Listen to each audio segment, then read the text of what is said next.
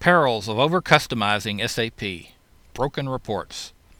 I've been around clients for some great discussions on the perils of over-customizing SAP lately. I hope to collect some of the lessons learned here for your reading enjoyment and career enrichment. Here's a comment made by a country sales manager at a meeting I attended in May 2007.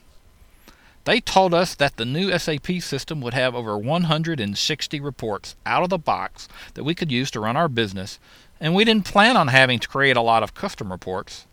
Now they tell us that's not true. Almost all of the out-of-the-box reports are broken.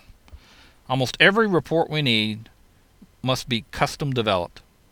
It seems this company made some customizations to their base SAP system, the Enterprise Core Component, or ECC, when they were only operating in a single country and were focused only on a transactional commodity type business model.